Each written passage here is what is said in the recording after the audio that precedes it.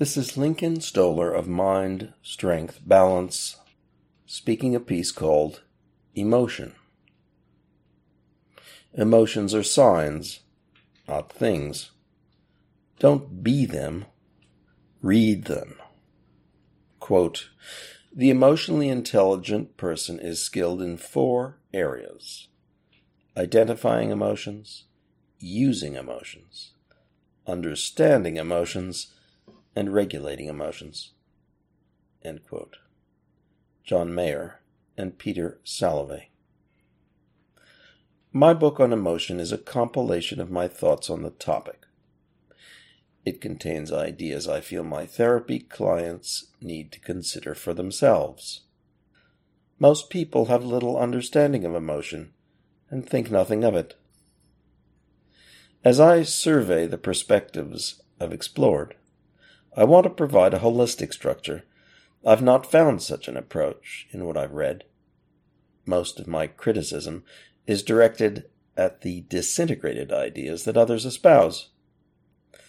Exposing the shortcomings of small ideas is like raking the rocks out of the earth in the garden. It's necessary, but it's not the same as creating fertile soil. This piece is an attempt at fertilizing the garden. Forget what you know about emotion. Emotion is not unintelligent, undirected, disconnected, or extreme. We think of emotion in these limited ways because we encounter emotion in these dysregulated forms. But just as blood is not a red liquid that flows on the ground after a murder, emotion is not an expression of inner meaning that pervades a relationship after a crisis. Emotion is also not one thing. Our emotions serve different functions in different ways. Blood serves many functions, and we have other liquids: saliva, sperm, lymph, plasma, bile, stomach acid, mucus, and milk. Some of these are functionally specific, and others are vehicles for nutrients, hormones, and chemical signals. Like bodily liquids, emotions are mental liquids. We once equated the body's liquids with emotions. We called them humors: sanguine, choleric, melancholic, and phlegmatic. It was a poor system, and it didn't work. But I laud the attempt at seeing emotions as fundamental. Today we deride the old theory of humors, but we forget that it was a great step forward from the theory of evil spirits that preceded it.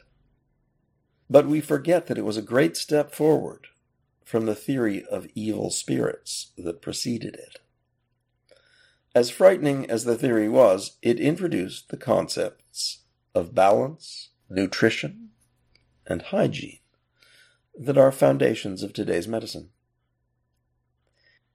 Emotions in general.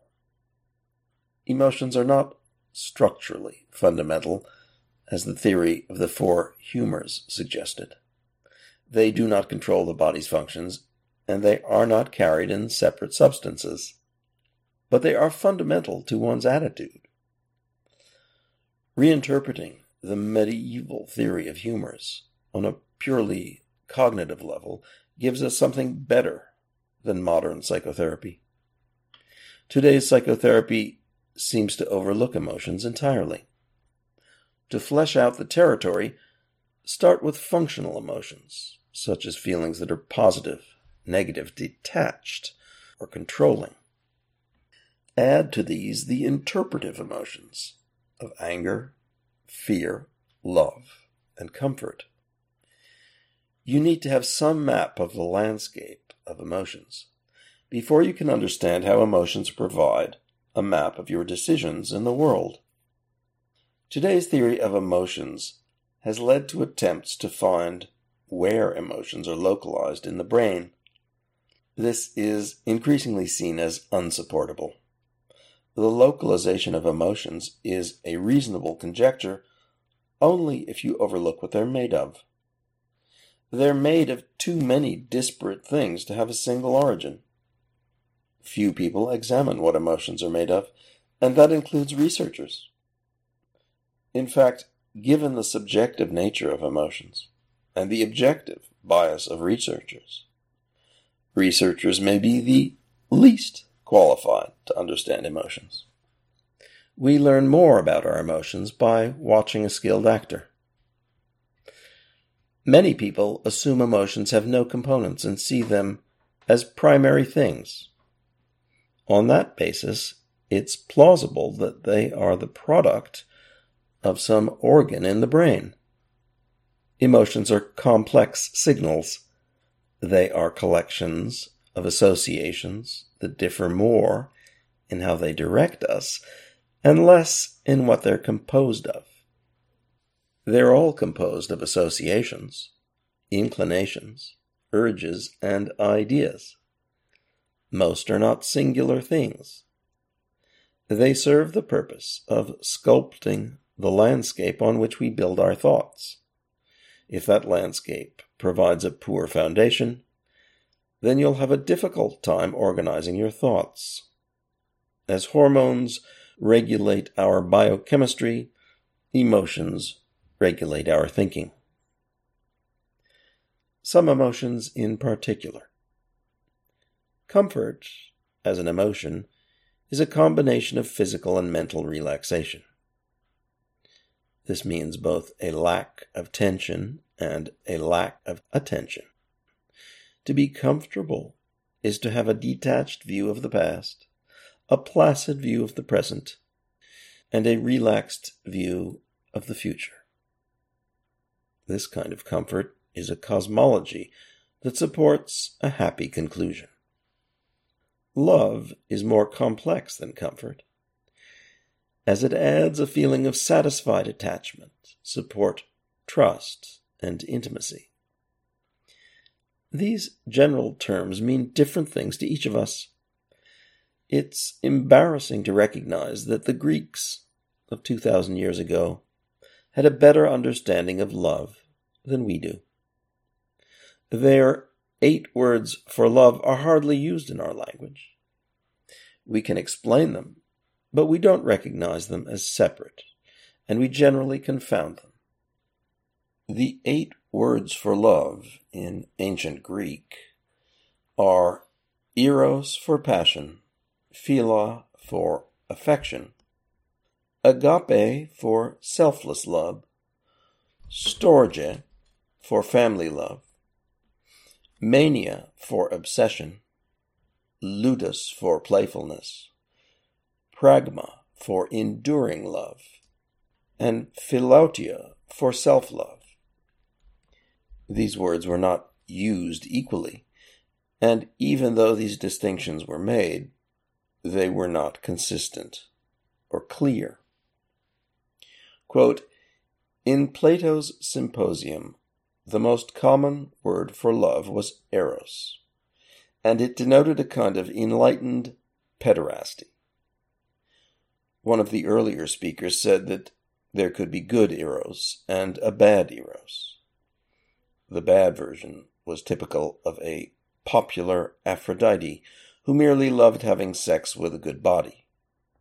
Eventually, when Socrates spoke in the dialogue, he defined true eros as the love of virtue in which no physical intimacy was ultimately necessary. End quote. Carla Hurt, philologist. Our culture would gain much by studying what love means to us. C.S. Lewis wrote an influential book called The Four Loves, but that was 60 years ago, and I just found it. Our fascination with love, combined with our lack of interest in better understanding it, suggests that either our brains or our cultures are not sufficiently well developed to appreciate the differences. Love and comfort play a relaxing role in our parasympathetic nervous system. Their components differ with each person, and we don't have, and never will have, a consensus definition of them. This works against getting control over our emotions. It also undermines our ability to understand ourselves and communicate with others. Other emotions, like fear and anger, are more biochemical and neurological. These emotions are more part of our sympathetic nervous system, the system in charge of activating us. They don't tell us how to think or act. They just tell us that we need to think and act. They often lead to what we later consider to be poor thoughts and actions, but that's a misunderstanding of their purpose. Fear and anger motivate actions and responses. They are filters that focus our thoughts. If we focus incorrectly, that's because we understand them poorly, and we have failed to refine them. I have a client who complains that she and her 30-year-old daughter always fight. She doesn't want to fight, and she says she wants the anger to stop and get her baby back. However, the issues that arise trigger my client, and she says she can't control herself. It is clear that my client's driving emotion is fear, and she admits this. She says she sees her daughter stepping into the fire. I tell my client that she's in an emotionally violent situation. As in all violent situations, the first thing one must do is stop the violence. I point out that while she says she wants to regain a loving relationship, her actions are destroying it. It's likely that we can understand the fear this person is experiencing. We don't need to know what she's afraid of, because we have a consensus understanding of how we're motivated by fear. We can't say the same thing about the love my client wants to foster. I've made the point that her notion of love includes a great deal of righteous authority and control. One might exercise such control over the life of a 10-year-old, but if this kind of mothering persists into a child's adulthood, then it may be no wonder that her daughter is rejecting her. I tell my client that her daughter also wants her mother's love, but it's not the love that her mother is offering. The mother is stuck in a kind of love that her daughter sees as immature, unjustified, and unsupportive. I find myself educating my clients about the emotions they feel. I ask them, what does your anger mean? Do you want control, or do you want alliance? Which part of you is yelling and which part of you is crying? A person should have some control of their feelings before they enter into a conflict, especially if that conflict is with someone who's close to them. Not only do many have no emotional control, but they have not even considered it. We erroneously think that our emotions are justified and true. We often examine our thoughts, at least superficially, but we rarely examine our emotions. We are led to them, and this creates most of the problems that my clients encounter. I have another client who is analytical. They have arranged their plans and resources. They say they feel change is happening too slowly. After concluding that they would benefit from better management of their time and resources, I ask them if they felt they might also be burdened by some personal problems they haven't disclosed. To my surprise, they said yes. I asked if they wanted to explore this further, and they said no. In contrast with the mother, who was possessed by her anger, this client could not act on their feelings. I reassured the mother that by recognizing her need to control her emotions, she would make progress. The client who could not recognize their feelings may not return. They need a crisis to force their recognition. Reading the signs. Emotions are not something you have, they're something you read. When we are emotional, we are enacting the sign rather than understanding it. My angry client is getting the message to be angry and acting it out. Instead, she needs to see why she's getting this message and make adjustments to it. My evasive client is not even getting the message. Like a person with a stone in their shoe, this person is not removing the stone. Instead, they're walking in an unbalanced fashion in order to avoid feeling what their emotions are trying to tell them. In both cases, it's not the control of the emotion that's needed. It's the understanding of why these feelings arise. Similar situations occur with depression, heartbreak, confusion. In each case, we mislead ourselves by thinking we must act as the emotional signals direct us. When the result of the emotion is distress, accepting its direction is probably the wrong thing to do. The right thing to do is to explore the emotion and to understand why an emotional warning light is flashing red. Exploring emotional change. Emotions are famously immune to argument. Analysis is generally the wrong tool, but it can be used to understand emotions if the analysis is deep enough. Most of our analysis is too shallow to affect our emotions, but we can learn to do better. One way to use analysis to understand emotions is to regress into the past or conjure feelings into the present. In either case, you are recreating scenarios that support your feelings. These don't need to be stories that are actual facts. In fact, they will never be actual facts any more than stories can be. The stories you create from regression or conjuration are symbolic. Their symbols are the triggers of your feelings. It's these triggers that you want to manage. Part of one's success in managing emotions lies in how you approach them. If you're confrontational and combative, then that's the relationship your emotions will bring you. My angry mother client can't escape violence because she's taking violence as her starting point. If you don't start from the correct frame of mind, which is the frame of mind you want to build, then you won't reach it by following those feelings that contradict it. Your engagement with your emotions is the next step. You are not your emotions. You can only allow yourself to become them. If you can separate yourself from your emotions without suppressing them, then you can communicate with them without becoming them.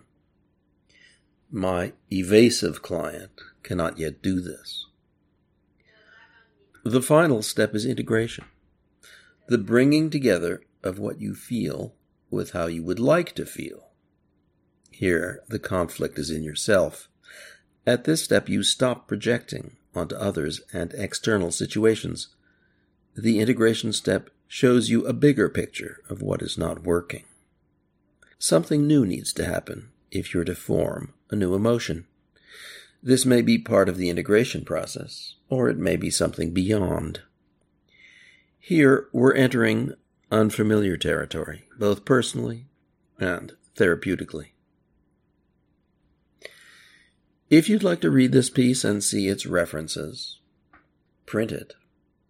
Then go to my website at mindstrengthbalance.com, and you'll find it on the articles page titled Emotion.